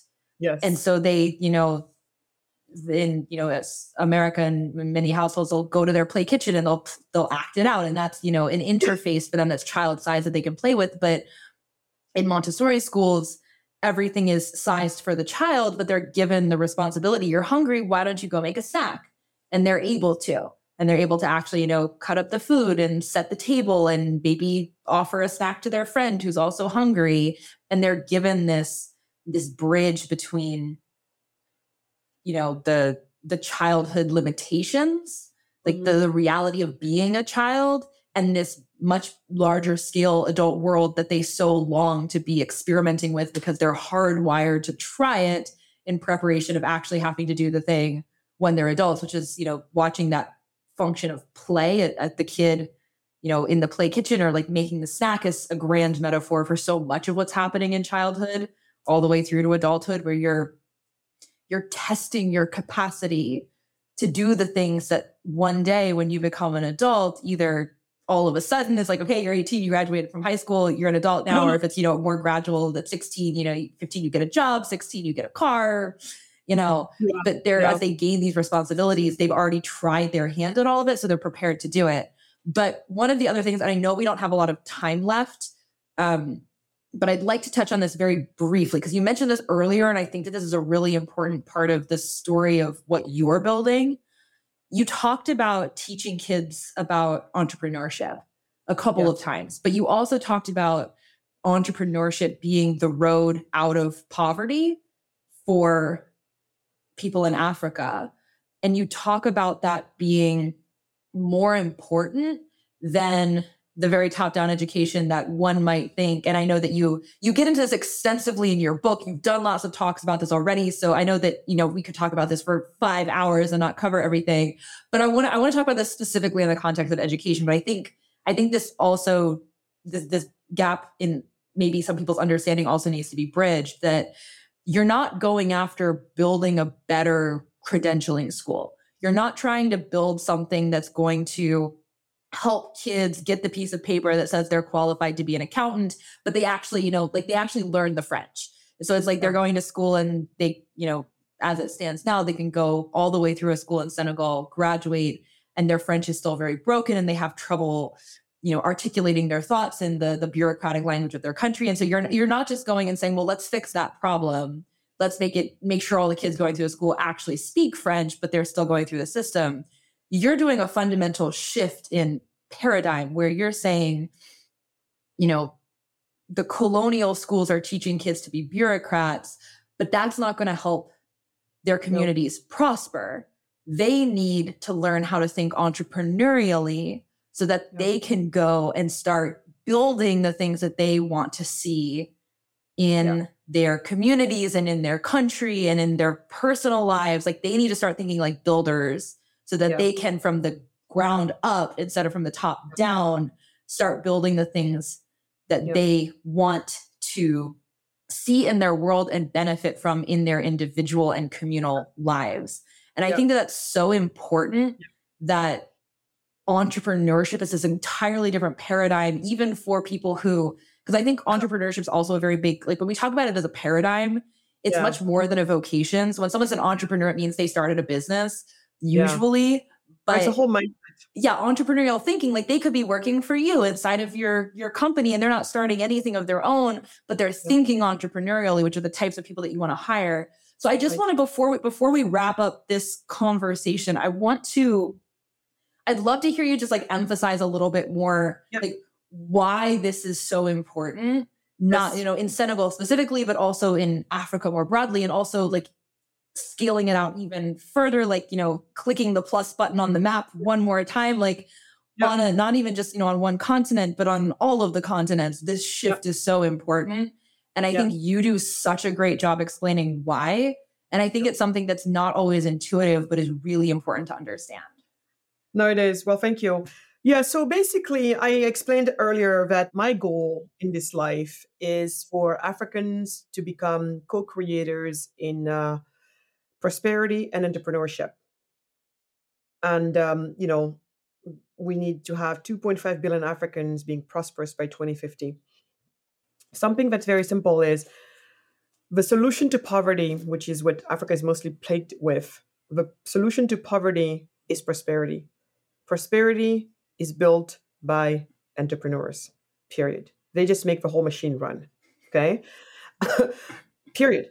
But for entrepreneurship to thrive, you need a good business environment for it. So you have to have a world-class business environment for the best, most optimized outcome. So that's for the externalities. But from the person standpoint, you also need to have somebody who is really prepared to take the best advantage of such a business class environment. Meaning, if you provide with a great business environment, you have a free markets all around you, you're really free to enterprise and everything, but you don't know what it is to be free. And that's the other thing. For me, entrepreneurship is the practice of freedom. It really is. That's how I put them together. It's a practice of freedom, and freedom is and it's also the other way I describe entrepreneurship is entrepreneurs are those who criticize by creating, right?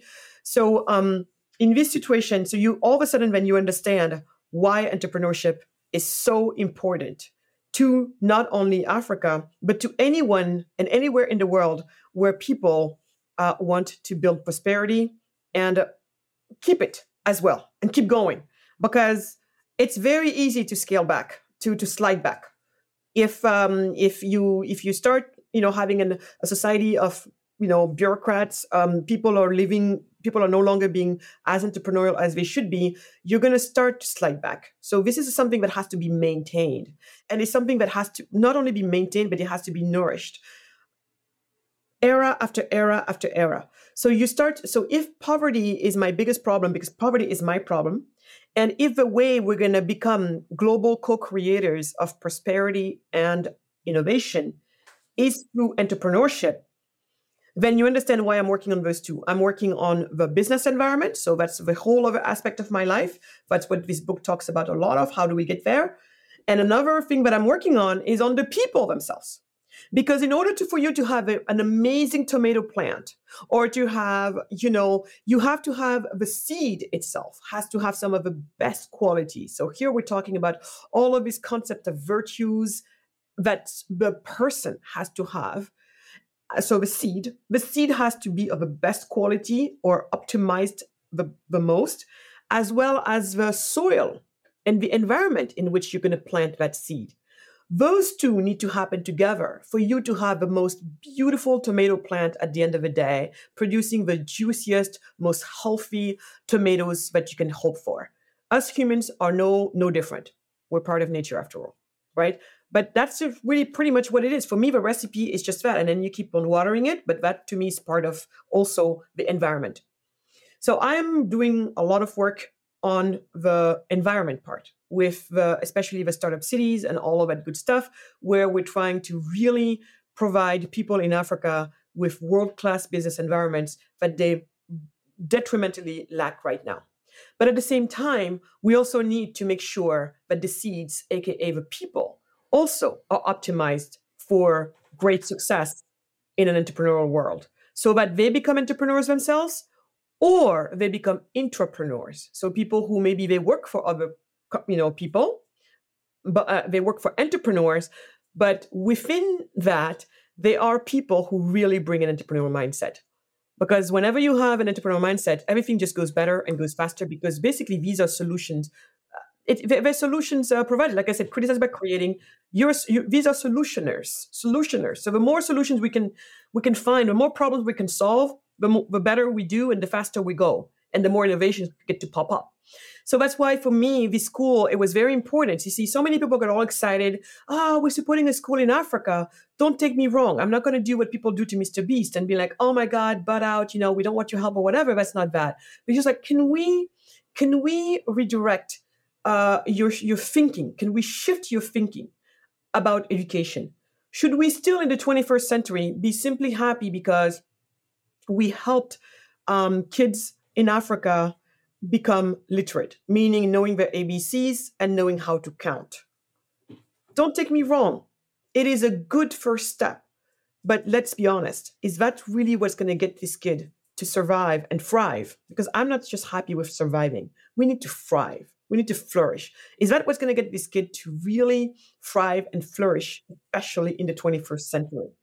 Kids who maybe by the time they're done, they have never yet touched a computer, and they're going to they're going to touch their first computer in their life when they're going to be maybe 21 or 22, if they're lucky to even have a job or an internship or something that actually gets them in a position where they use that. And then guess what? They're going to be behind everybody.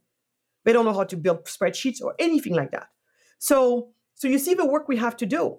And so for us, the catching up is simply no longer an option. We have to leapfrog. We completely have to leapfrog. So for me, it's not just like even changing the paradigm. It's like you're changing the paradigm, you're also leapfrogging, you're doing so many things at the same time. But kids can handle it. They can handle it. That's what I love about kids. They can handle it. They don't know what came before. They don't need to know what came before. You put it in front of them, they're going to go for it. So that's why the school we're doing here, it's really about giving them the tools to be lifelong learners. I give you an example. At the school, every child has to sign an agreement. Literally, there is a children's agreement, and we kept it very simple, but they have to read it, talk about it with their guide, and most importantly, there's a signing ceremony, because your word is your bond. You see, all of these when I talked about virtues, they need, and everything we ask of them, like they're signing this agreement saying that they're going to be on time. They're going to go for punctuality. They're going to go for being civil towards each other, all of these things. And for each one of them, we explain to them why this virtue is critical for them to thrive in the world of adults later on. Because in the world of, so we explain all of these things. So they see that it's not just like something that adults are asking of them and it just sounds nice. But like even there, they see the relationship between that and where they're trying to go, and where they are and where they're trying to go. So for everything like that, so read it, discuss it, and then there is a signing ceremony. And then they sign the document and then they go on. But every time there's a problem, or if they're going to be doing something that went against what they signed, then of course you bring them together and you start talking and comparing what is it that they signed compared to what just happened. And where do we go from there?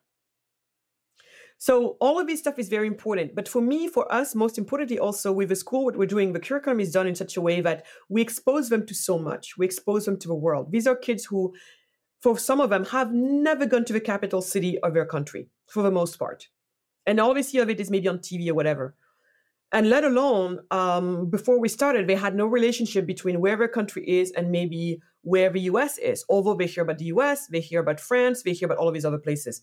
So we're using, for example, the computer, using Google Earth, and then just kind of flying above the Earth. We stop wherever they want to stop. And maybe we're, somewhere along the way, they decide to stop in Turkey. Why do you want to stop on Turkey? Oh, because, my friend's mom, I heard, has moved to Turkey. And I'm curious. So Google Earth, you get to see, we zoom in, maybe sometimes they know the address of where the mom lives or of this friend. And then they kind of look, they get to see the city, what it looks like. And then if there's more interest, then you pop up a video that we kind of all watch together. And there also, you're using this alt, by the way, to promote, to kind of help them learn a specific language as well. So there's just like a lot of things that's kind of built in. And again, even here, we just follow the interests of a child in order to help them acquire some very important skill sets. Right now, one of the kids, for example, at our factory, when the ladies produce the lip balms, the body balms, all of that stuff, each one of them, there is a production sheet with who made who was in charge that day, who weighted all the ingredients, what time did they start melting everything, what time did they start pouring, all of that good stuff. And for each ingredient that went in, the lot number, all of that stuff, and just all of this information that has to be there. What temperature was it when they were pouring? What temperature was it when they were unmolding? All of that stuff, because we need to keep track of everything. So then it comes into a sheet, right? And then that is kind of filed away. And normally that type of that information, eventually one of the ladies should actually go and put it into the computer so that it's all saved in the cloud and everything. But instead of doing that, I'm asking one of our young people to actually do that. Because when they're doing this, now you can sit there and do YouTube tutorials or whatever as to how to create a spreadsheet or how to fill it up, how to, learn how to fill out all of that stuff. Or you can have a real life experience where for something that matters, because your mom is working over there and this is all real. This is not a play. This is not a play anymore. And of course, we have systems to make sure that the stuff is accurate. And even there's a system for him to be accurate. And guess what? Soon I'm probably going to be paying this child, some money that maybe he or she puts into a little account, right? Or we put it in a little box like a piggy bank, and then that's some money that the kid is going to be able to have. But what we're trying to do is by the time they're 17 or 18 or 16, that some of these kids maybe are already doing some type of digital work that actually pays them quite well. You know what I mean? So this idea that you have to wait till you're 25, go through all of these, it's like being able to bring value, right? And so these are some of the things that's the goal for later. But everything that they're doing is literally experiential learning. There's nothing that just, play for the sake of playing or simulating stuff. We try to find in our natural environment, we try to find in our daily, task, we try to find, like how can we just get them to acquire some of these skills? Also, we have the Socratic discussion that they have on a regular basis. So if we're going to try to instill some values in people, like you would see, I will never forget, we had these classes where when the kids were younger, when they were maybe 8 or 7, when we first got the first cohort, and they were reading these counts, counts are like almost like your fake stories or fairy tales or whatever, and then reading about a king who would imprison the people he would imprison into the walls and all of that. And then having to talk about the morals of that. Is it right? Not right? Why not? When would it be? When would it not be? How does it work? So we use the Socratic discussions, and we choose, to this day, we choose our texts very carefully in order to kind of bring out some values and have the kids discuss them. We don't tell them what's right. We don't tell them what's wrong necessarily, but we have these conversations where eventually it all pops up. And you start to see people thinking, for themselves. Michael does it very well with his school, his Socratic experience. Like if your best friend stole something and they stole, would you go tell on them or not? Or why yes? Why no? I don't know. Why do you don't know? What other considerations? So you're really getting these young people to think about the type of society that they want to live in, and to think about what's right, what's wrong, and to think about how to think about it, right? And so we do a lot of that as well. And it's very interesting because when you're surrounded by a culture where there is such discrepancy between what the people are on their own and where poverty maybe has taken them, or what you're trying to teach them in these public schools or whatever, things can be very disjointed. So this is our attempt right there to build a subculture where even if kids are surrounded by adults who somehow have learned to not tell the truth because they think that's the only way to make it, or when you're in a top down environment, when people make mistakes, they don't even own up to their mistakes because making a mistake means, and especially owning it means, you're probably going to be fired. So people always do this. But these kids, we're trying to give them, a chance to really get started on the right foot.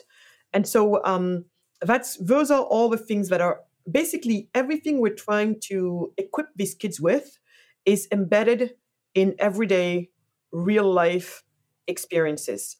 And nothing feels fake. Nothing feels like, oh, we come to school, we're going to read this text, we're going to talk about the offer and all of that stuff. Well, we talk about the offer, but it comes into the normal conversation, not you're not preparing for a test. It's not about you preparing for a test, like how many daughters did they have? And it's so funny because at first when we started doing this with the kids, you ask them, we read something, and then you ask them, so tell me more about what we just read. And literally, you would see them almost repeating word for word what they just read. And I'm like, that's not what we're going after. But that's what for them doing school is. That's what the habit is. And eventually we had to go from there to even bringing up the concept of the character. How many characters are in the story? And then them being like, huh, what's a character? Okay, well, then you go through those things. And then why do you think the character is feeling this way or doing this or whatever? So all of a sudden now they have a different relationship to the story. And then there also we use it to do a little bit of math. Oh, your book yesterday, how many pages have you read? And then you see the person be like, like, okay, what page did you leave it at? Yeah, when you first started your book, what page were you at? And then they were like, oh, 45. And then by the time you close it, what page were you at? And then they go back to the book and they look where they moved. Oh, 84. And then boom, right? Like, all of a sudden you see them doing the little math on their little, thing. And all of a sudden they give you that. So we're going from back and forth, different things, and it's all varied.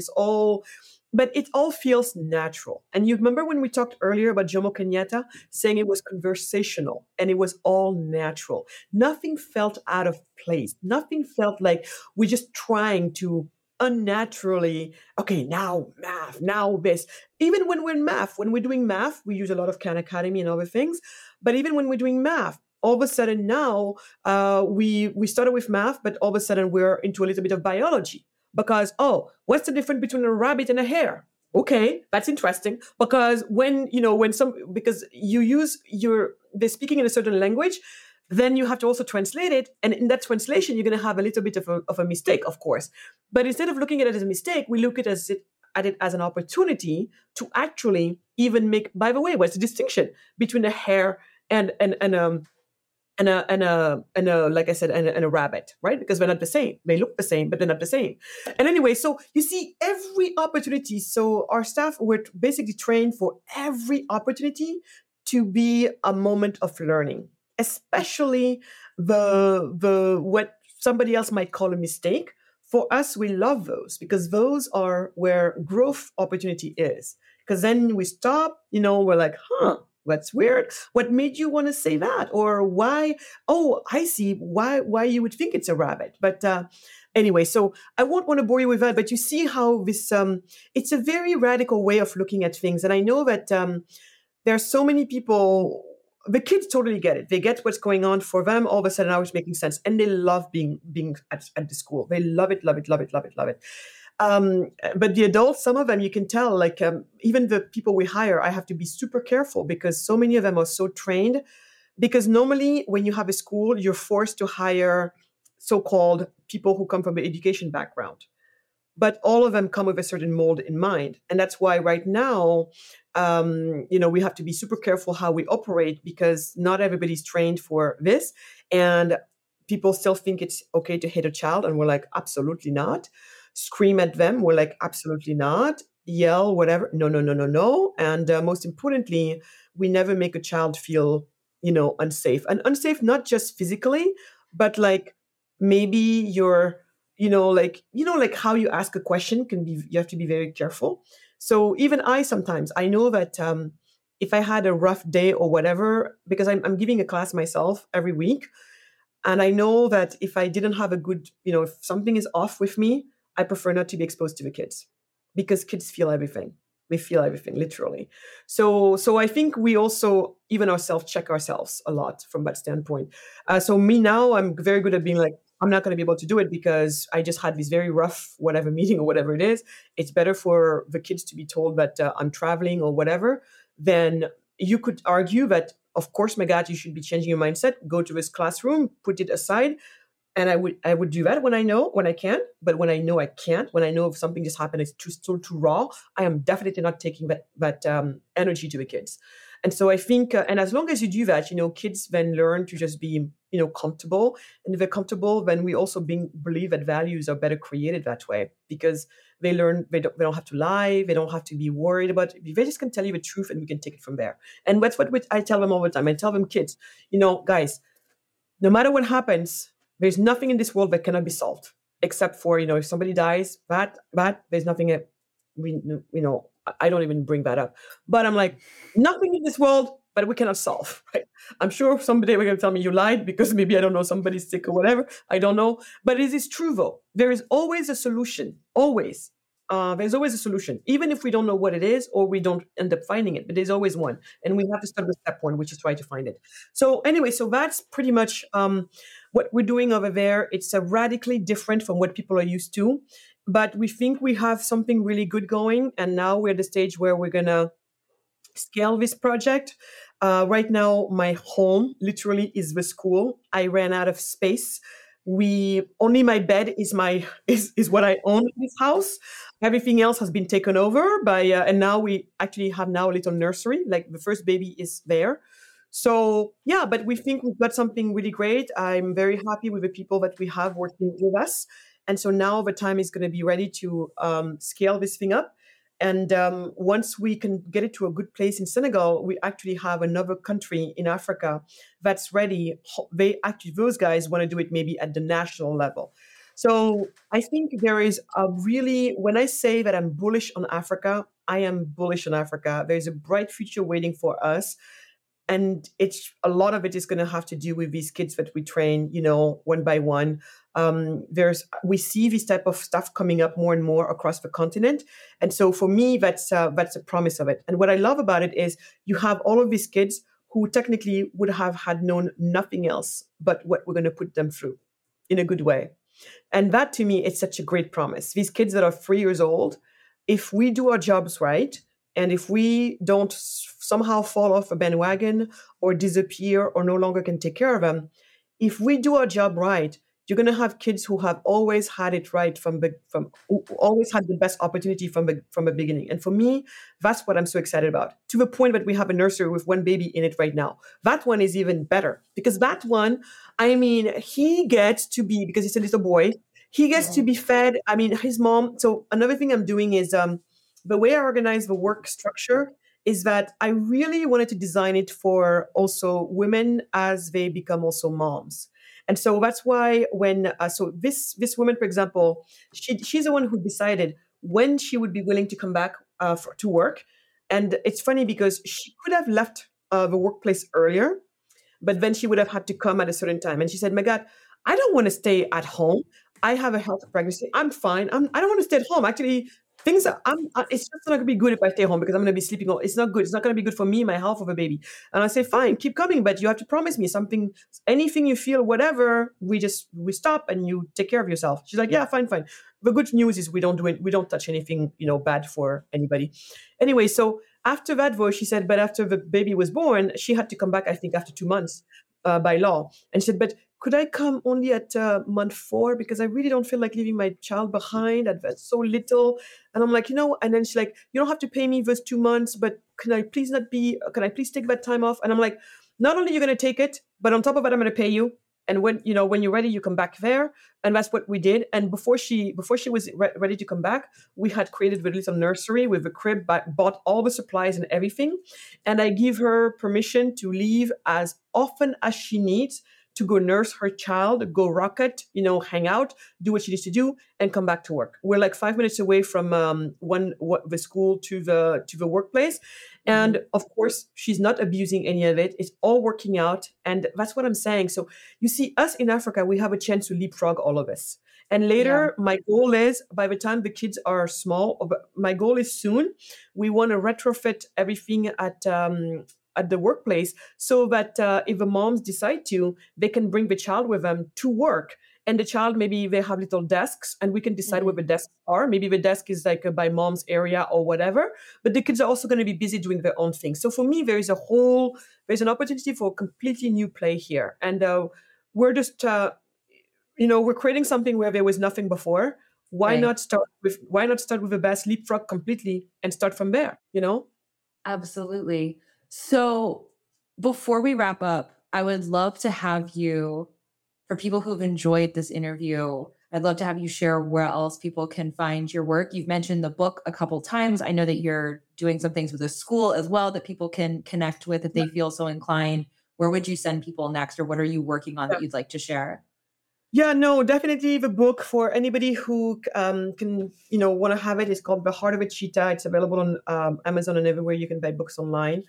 Um, Also, you can go on tiosanacademy.org. I'm sure, Hannah, you'll share that. Tiosan, Yes.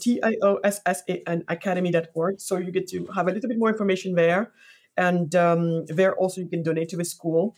And the other thing is on social media, you can follow me at Magatte W, Magatteww, and also my website, magattewade.com. And anyone who has some ideas or is interested in any aspect of this, also please reach out. We definitely love the concept of the 101 language acquisition skills. So some of the older kids, we like to be able to pair them with obviously people we have vetted who can spend, a few hours or 1 hour a week or a couple hours a week, whichever time you have, 101 with the kids, to kind of do that English immersion skill set. Also, if people are French speakers as well, that's very helpful. But other than that, soon, I think sometimes next in January, we're going to start having a specific newsletter about our efforts, specifically education related in Senegal. So if you want to have access to that as well, go ahead and make sure that you send an email, or when you go to my website, there is a way for you to sign up, and just somewhere where you can put the comment, just say all you can say, especially school or something like that, telling us that basically that's what you want us to earmark you so that we can send you those communications. But I think there's a lot of interesting stuff there. And Hannah, my dream is someday, right now we think of Africa and helping with education in Africa. The way we've been thinking about it, we're happy because we built these mud schools. And like I said, the kids are repeating mindlessly after a teacher. When we done that, we're like, oh, we've all done a great job. And it's good work. It's good work in place of nothing, right? But my goal here is to inspire everybody to think beyond that, because if we truly want to support these kids in terms of them becoming really operational and able to face off with the 21st century, we're going to have to do way more than that. And it doesn't take that much. It really doesn't take that much, because when you're working with what you have, that's actually where the best education lies in, right? And so I really would like to inspire people to kind of reconsider what is it that they're thinking about when they think about supporting education in Africa, right? And it's not just about this ed tech, like putting more kids in front of a tablet, or Right. because people think it's the solution. Even here in the US, they think, but education done right it's high touch. Of course, there's something that the software can do, but there's also something absolutely that the human has to do, human to human. And so I really would love for people to think about it that way. And when they do, we're right there, to be the people to do it with. And the last thing I wanted to share also with people is, um, one day that's the goal. one day. Maybe not for your little guys, because I understand no mom is going to be like, oh, I'm sending my 6-year-old or 7-year-old, but as we build the high schools, as we build the middle school, maybe even, who knows, it's my dream to see American kids, Westerners, actually send their kids abroad to Africa. Not to come as helpers or anything like that. We're going to go save Africa. You're coming because we have things that really will help your children thrive, especially at their age in life, where, middle school, teenage years, it's a mess. We, in our traditional societies, those of us who would have stayed in touch with it, and that's exactly what we're doing with our school, then this will be a haven for your child to come and be reconnected with what matters when it's all said and done, what truly matters, and develop some of these, and also get some of these values that you have been trying to teach them, get to put them into practice. And for these kids to be in an environment where the culture really supports that, where they're not going to be a discrepancy between what it is that you're trying to instill in them in terms of good things and what the society at large is putting in front of them. You know what I mean? So I think that type of exchange needs to happen. It needs to happen. I am a firm believer that everybody has something to contribute. And definitely our children, our cultures have a lot to contribute to your children and to your cultures. Cultures do best when they mix, because when they mix, naturally, oftentimes the best comes out as well. So that's really the goal also, eventually, as we scale this up. I really believe that there's something there. There's a reason why the parents of immigrant children here, once their kids are usually around middle school, teenage years for sure, they send them back home.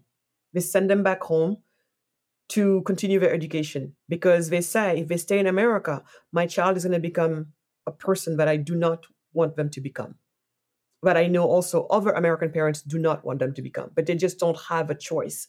So that very thing that these immigrant parents are doing, the fact that they know when the kids are little, America might be a good place for them. But once they get to teenage years, the society here, there are some things that it doesn't support, even if you know it's good and you want it, then they send their kids over there. So it's like getting the best of both places at different ages, right? So at some point, it would be good that American parents also get to learn from all of that and be able to send your kids in places where there's initiation rituals. Because when you turn 13, then, this idea that now, I'm going to be a teenager and do all of these crazy things. No. There are societies where actually when you turn 13, you're starting to be an adult. This is now, the things are going to become serious. And the initiation is just a way to mark that moment. Boys, girls, whatever they're doing. And then just go do stuff. There's so much richness. There's so much. And it's healthy and it's good. So at one point, that's what I would like to see happen, that we send our children to each other, depending on what it is that they need, because it takes a village to raise a child. And that village should be global, because it's all one species at the end of the day. And sometimes there's something you can't do, but we can do that for your children. And sometimes there are things we can't do, but maybe you can do that for our children. And that's just so it makes the world go round. So let us work towards that. So that's really what I wanted to share with people. I love that. That's beautiful. Magatte, thank you so much for taking the time to do this. It's always such a pleasure to talk to you. And this was such a fun conversation to have. Thank you so much for taking the time. Thank you for having me. Have a lovely rest of your day. Thank you. You too, Hannah.